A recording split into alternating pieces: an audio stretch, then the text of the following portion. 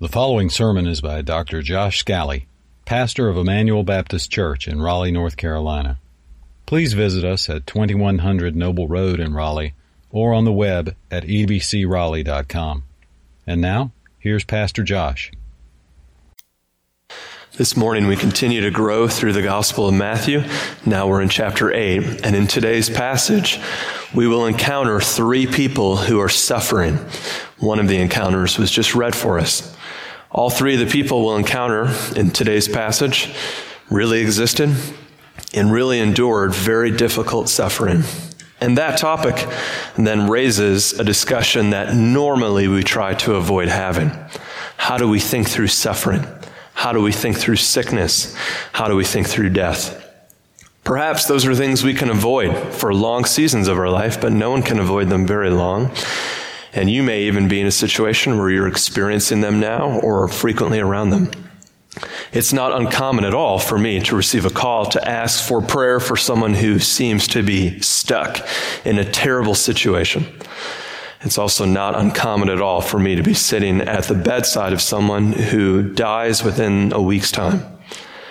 Also, it's not uncommon to see suffering that's existed in someone's life for years.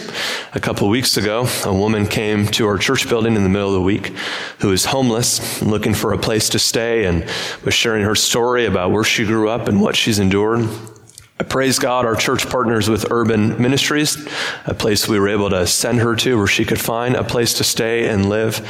But I also talked to her about more than her physical condition, and a large part of the reason I did so was because of the passage we're going to look at today and other passages like it. But when we see suffering, and we're experiencing it perhaps ourselves, we may wrestle with very difficult questions. Maybe we haven't even said them out loud. How can God be good and powerful, and there be any point to the kind of suffering that is existing in this world? Well, I probably can't say everything that could be said on that topic this morning, but perhaps a few brief thoughts would be helpful. First, we should acknowledge there are many things that we can't see, but just because we don't see them doesn't mean there isn't something actually happening. The philosopher Elvin Plantinga illustrated that this way. There's apparently an insect called no-see-ums. Maybe you've heard of them. You get in your tent and you're ready to have a great camping trip and you wake up with bites, but you never saw an insect. But that doesn't mean it wasn't there. Similarly, there are purposes that God may have that we can't always know or see. Let me put the matter this way. If you believe there's a God big enough and transcendent enough that he should be able to fix evil, then isn't he also big enough and transcendent enough that he may have purposes for it that we can't fully understand? I mean, you can't have it both ways, right? In fact, on the few moments in life where with the benefit of hindsight, we look back over our suffering, haven't there been many moments of suffering that you now look back on and say, I see the value of that now? Perhaps the best example of that in the Bible is Joseph. If you're not familiar with him, he was wrongly by his brothers sold into slavery. Then as he was in slavery, he was wrongly accused of something and thrown in prison. And in all those years, Joseph didn't know all the things God would do over the next millennia to preserve a people through which to send his son, to preserve the nation of Israel. He's not aware of all of that, but all of that's actually happening. And yet the little window we have could help us a bit. Furthermore, if you're in a season where you're looking at suffering and you're thinking, how could God even be? I would encourage you to pause and think for a minute. If you think some things are wicked and unjust, and they should be made right, that the world should be having a place where justice exists, then that means you believe that there is transcendental right and wrong. And does that not imply a created design and a need for a creator to make all things right? In fact, for C.S. Lewis, that was the first clue that drove him from a life of atheism to trust in Christ. But I don't want to get overly philosophical because I know that suffering for many people is not a theoretical question, it's a personal pain. And so if we're in that great heartache, then actually today's passage is very needed for us. Because why did Jesus heal? Why would Jesus heal? I want to first show you where you're going. We're in Matthew 8. Look down at verse 17. We're going to go through 1 through 17 today, okay? And here's where verse 17 is going to take us. This was to fulfill what was spoken by the prophet Isaiah. He took our illnesses and bore our diseases. Why did Jesus heal? To take our illnesses and bear our diseases. But what is that healing really showing? And here's where a careful read is very helpful. God superintended the authors of Scripture, and they have their own unique flavors. Matthew's one of my favorite authors because he's very, very precise. And he does something here literarily that I'm going to show to you on the screen, but just to tell you what it is, it's called an inclusio. An inclusio in literature is when you put a theme statement at the beginning and a theme statement at the end, like two bookends to include a section of material. Let me show them to you on the screen. This is Matthew 4, verse 23. This is the first inclusio. And he went through all Galilee, teaching in their synagogues and proclaiming the gospel of the kingdom and healing every disease and every affliction among the people. Now here's the second inclusio, Matthew 9:35.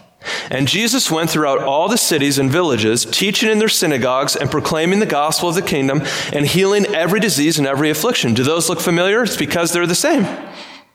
What does that inclusio have in the middle of it? Do you know? The Sermon on the Mount, the teaching, chapter 5, 6, and 7, and then the healing, chapter 8 and 9. And what are the purpose of the teaching and the healing? They have the same purpose. What does the text say? To proclaim the gospel. So why did Jesus heal? For the same reason Jesus taught. To proclaim the gospel. So what is he doing in his healing? He's showing us his power as king to bear our illnesses and bear our diseases. So with that knowledge, we understand what the gospel of the kingdom is. It's a message about a king who dies for his enemies so that he can purchase for them the very kingdom that through faith they can receive. I'll quote one pastor who writes, "What the gospel announces is something that the physical healings merely symbolize or point to. The gospel announces something more vital, more lasting, more momentous, more real than temporary relief from the pains of earthly affliction. The gospel gives us the only true and abiding remedy for sin and all its guilt and repercussions." Or as I like to put it, Jesus heals to show Jesus saves. And this morning, we're going to see the King who heals and saves and bears our suffering in his body. Now, Matthew, I just told you, is a very precise writer. John told us in his gospel that if he was to record all of the healings Jesus did, he would run out of paper.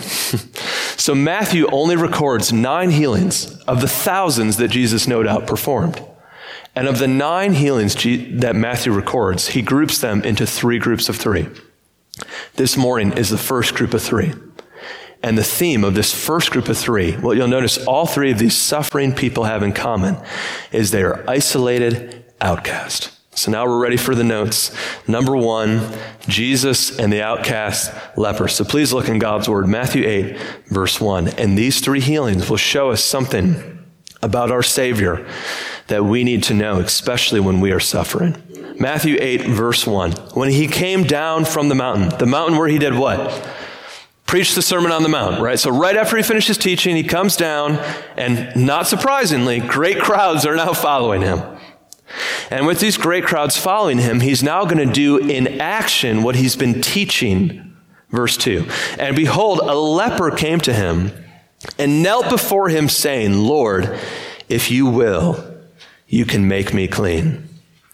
Now, this leper, I just said, what the 3 sufferers of this passage have in common is that they're isolated. I don't know how much you know about the Old Testament, but the Old Testament explains that if you're a leper, you live in your own separate colony, and anywhere you would go, you have to shout, "Unclean, unclean," because of fear of contamination, and no one can ever get close to you. But perhaps in 2021, we are more able to relate to this than any other time in our lifetimes. A couple months ago, I was at Food Lion off of Lead Mine with my kids. And I was wearing a mask, but my kids were in the cart, and my younger kids are not wearing a mask. And I turned a corner, and a lady who was about 20 feet away was so afraid that my kids were coming close that she opened the freezer door to hide herself as we were walking by. Now, I don't know that lady's whole life story, and I'm not mad at her. But I know for that moment, I thought, man, people are that afraid. People don't want to be around me that badly. They're going to step into the freezer. Can you imagine if that was your whole life? That your whole life was the last 2 years? No one wants to get close to you. No one wants to be near you. Anytime you come close, people look at you as if you are a ticking time bomb that might kill them. That was a leper's life. So a leper's life is one of isolation, one where they can't ever feel that they're close to anyone else. Now, how will Jesus respond to someone like that? Look in verse 2. Behold, the leper came to him and knelt before him. And I want you to notice the leper's prayer before we see Jesus' response. I love his prayer. Lord, if you will, you can make me clean. What a great prayer. Lord, I know you can do this. Lord, I submit it to your desire, if you will. Lord, I know my need, which is why I've come before you and knelt before him. What will Jesus do to someone who is unclean and who's an outcast and who everybody else wants to be away from? Look in verse 3. And Jesus stretched out his hand and touched him, saying, I will be clean. Now we know, it was just read for us with the centurion. Jesus doesn't have to touch you to heal you. He can just speak the word and you're healed. So why would Jesus touch him? Because Jesus is taking his uncleanness. Don't forget where verse 17 is taking us. Surely he has borne our illnesses and carried our diseases. Jesus is choosing to do what he doesn't have to do. He's choosing to touch the untouchable. He's choosing to draw near to the outcast. He's choosing to take the uncleanness of a man who is outcast from society. What more beautiful words can we hear than our Savior saying, I will? I love that in verse 3. Lord, if you will, I will. Lord, you can be clean. Jesus touches him, bears his illness. And now notice how the verse continues. And immediately his leprosy was cleansed. Notice Jesus took the man's uncleanness and Jesus immediately gave the man cleanness. Jesus takes on him what is unclean and gives to the man what is permanently clean. And so notice now verse 4. And Jesus said to him, see that you say nothing to anyone. This is sometimes called by scholars the messianic secret. Jesus doesn't want people following him to misunderstand the real purpose that he's come for, which is more than just the physical healing. So the verse continues, but go show yourself to the priest and offer the gift that Moses commanded for a proof to them. Again, some knowledge of the Old Testament helps here. If you were a leper that thought you were clean enough in the Old Testament, the policy to get back into society was to first go to the temple and be pronounced clean by a priest. That's why he's referring to Moses. So the Old Testament law required a stamp of approval, and that's what he's simply asking the man to do. So go get confirmation so you can rejoin society. So first, the outcast leper, but now secondly, Jesus and the outcast centurion. Verse 5. And when he had entered Capernaum, a centurion came forward to him, appealing to him, Lord, my servant is lying paralyzed at home, suffering terribly. Verse 7, and Jesus said to him, again, these beautiful two words, I will, but now the key word, come. I will come and heal him. Why is come such a big word? All right, so when the leper came to Jesus, Jesus did what he didn't have to do. He touched him and took his uncleanness. When the centurion comes to Jesus on behalf of a servant who's suffering, he's suffering watching someone else suffer. Jesus offers to do what he doesn't have to do. He offers to come in person. Why is that such a big deal? Because in the Old Testament, it was considered ceremonially unclean to come into the house of a Gentile. In fact, this comes up again in Acts chapter 10, verse 28, where Peter says this, He says, "You yourselves know how unlawful it is for a Jew to associate with or visit anyone of another nation. But by that point in Acts 10, God had showed me," Peter continues, "that I should not call any person common or unclean." So now 2 times in a row, Jesus has done what is beyond what is necessary. He has touched the person who is a leper and unclean, and he is now offered to go into the home of a person who would be considered off limits. What's the lesson? Now, you could stop at this point and say, well, maybe the lesson is that if you're at your school cafeteria and there's a kid sitting all by himself, you should go sit with him. And that is surely a very nice principle, but that is not the point of Matthew 8. In Matthew 8, Jesus is intentionally taking uncleanness on himself to again show what verse 17 has taken us to, that he will bear our illnesses and our diseases. So at this point in the text, we should not be saying, I should go and sit with people who are outcasts so that I can be a nice person. No, we should be thinking at this point in the text, I am unclean, and I need someone who's willing to take my uncleanness. Inside of us should be a prayer bubbling, Lord, if you will, I know you can. And see, the centurion has enough humility to know that about himself. So let's keep reading verse 8. But the centurion replied, Lord, I am not worthy. Do you remember how the Sermon on the Mount begins? What's the first thing Jesus says in Matthew 5, verse 3? Whose is the kingdom of heaven? Blessed are the poor in spirit. Exactly. See, here now, fleshed out in person, is the exact thing Jesus has been teaching. Who are those who receive the kingdom? Those who realize they're not worthy, but come to me for cleansing. So verse 8, the centurion replied, I'm not worthy to have you come under my roof. But only say the word, and my servant will be healed.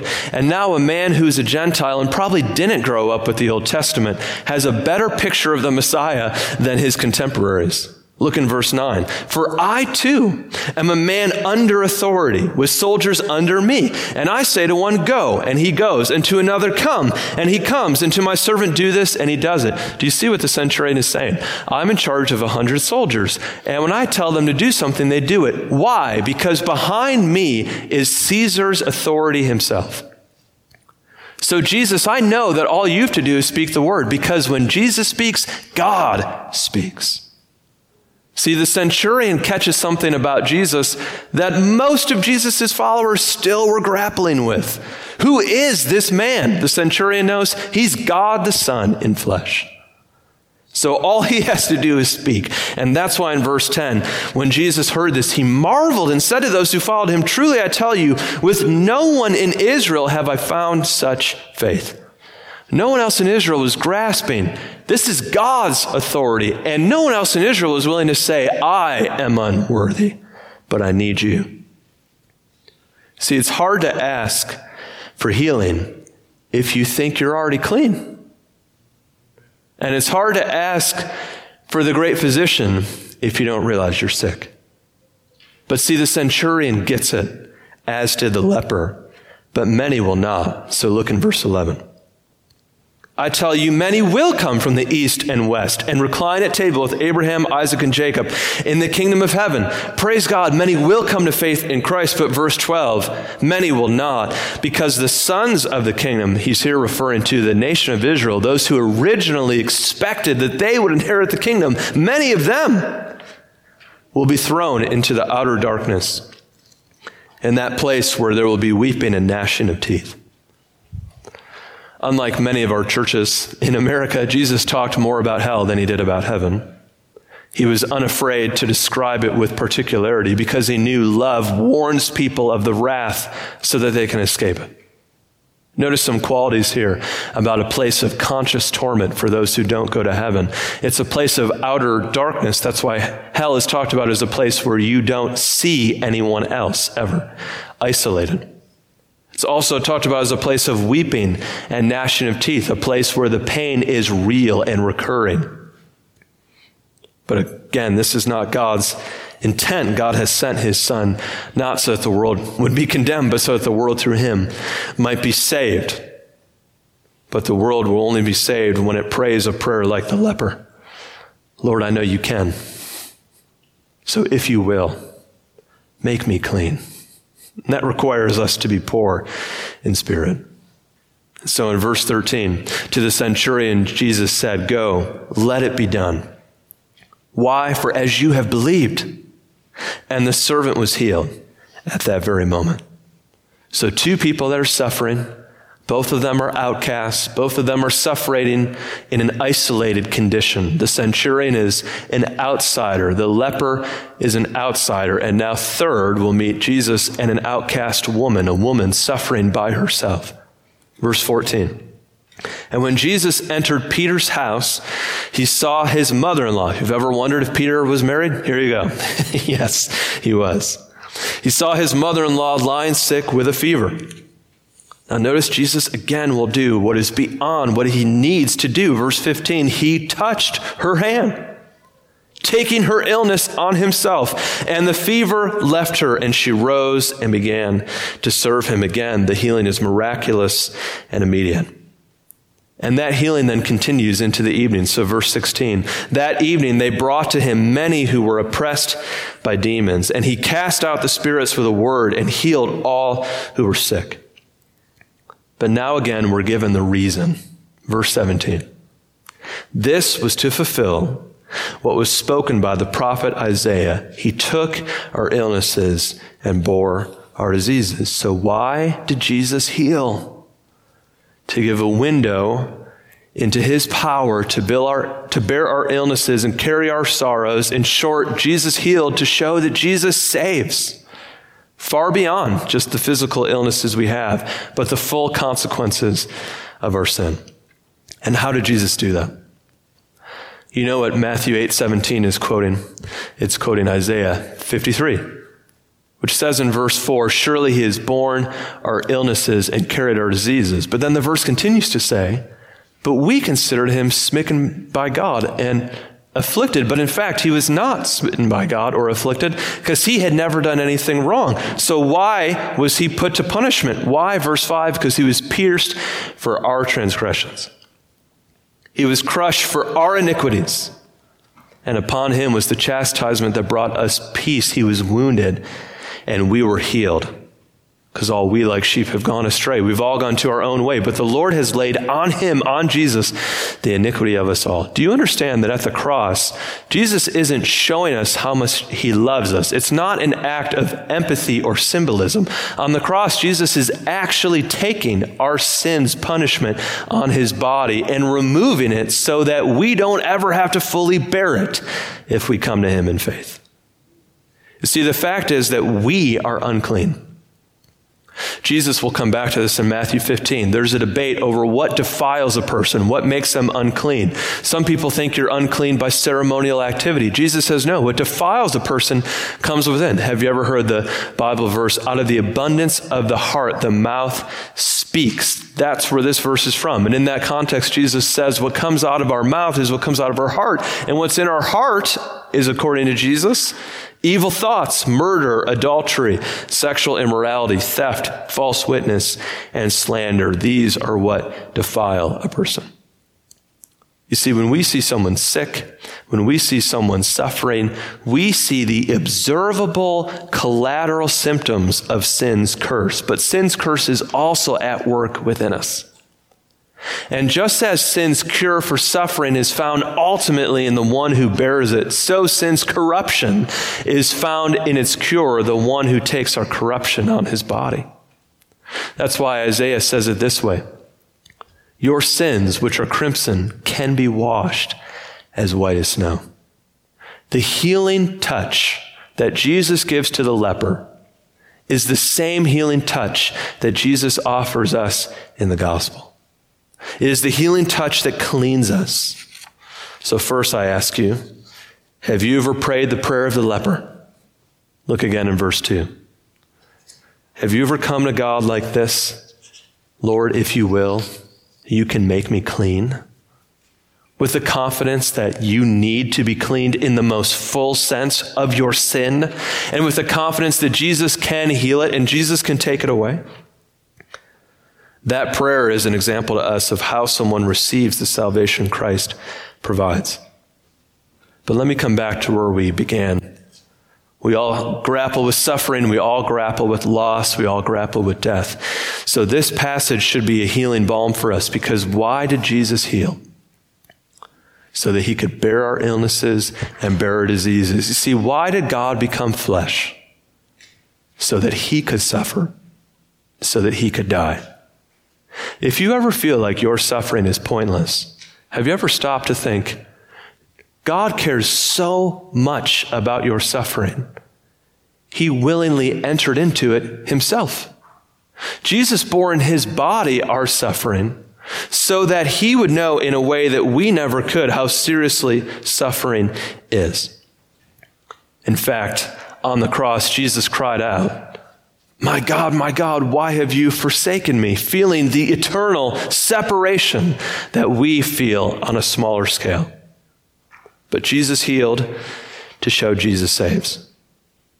So when you go to Jesus in prayer for suffering you're experiencing, pray that he will take that suffering away. But know that even if he does not, that his good and wise purpose will ultimately be revealed in the final day when even that suffering is removed and all things are made new.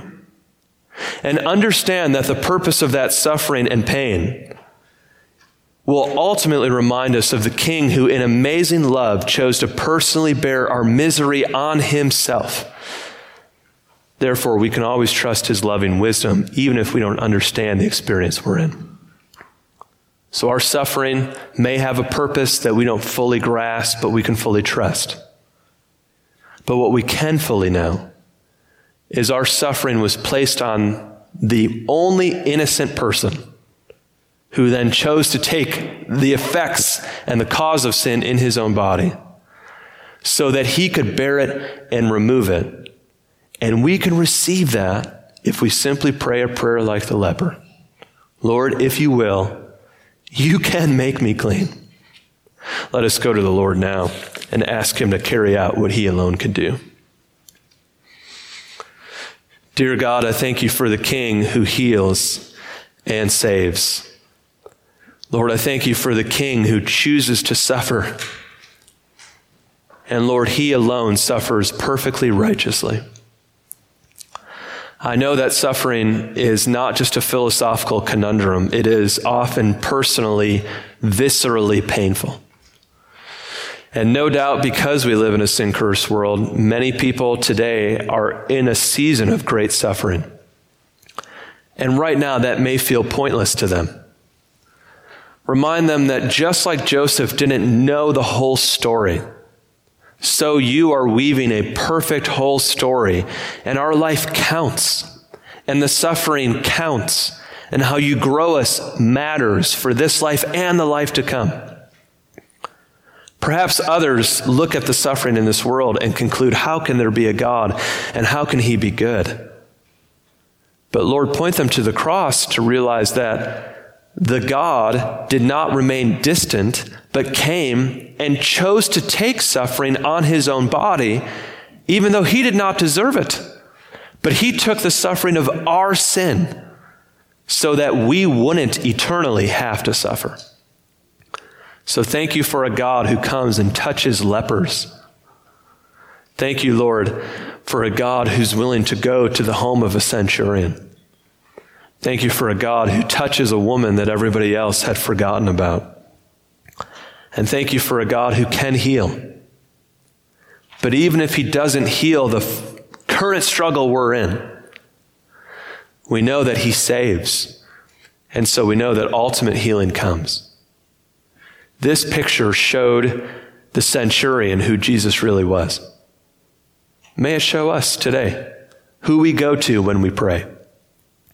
The person who has the authority of everything under heaven and earth, all power given into his name. And in the name of Jesus, may we in faith trust what you can do, ask what you will do, but have confidence in the long picture of what you are doing for our good and for your glory. In Christ I pray. Amen. You've been listening to Josh Scally. pastor of Emmanuel Baptist Church in Raleigh, North Carolina. For more information and free access to other messages, go to ebcraleigh.com. That's ebcraleigh.com.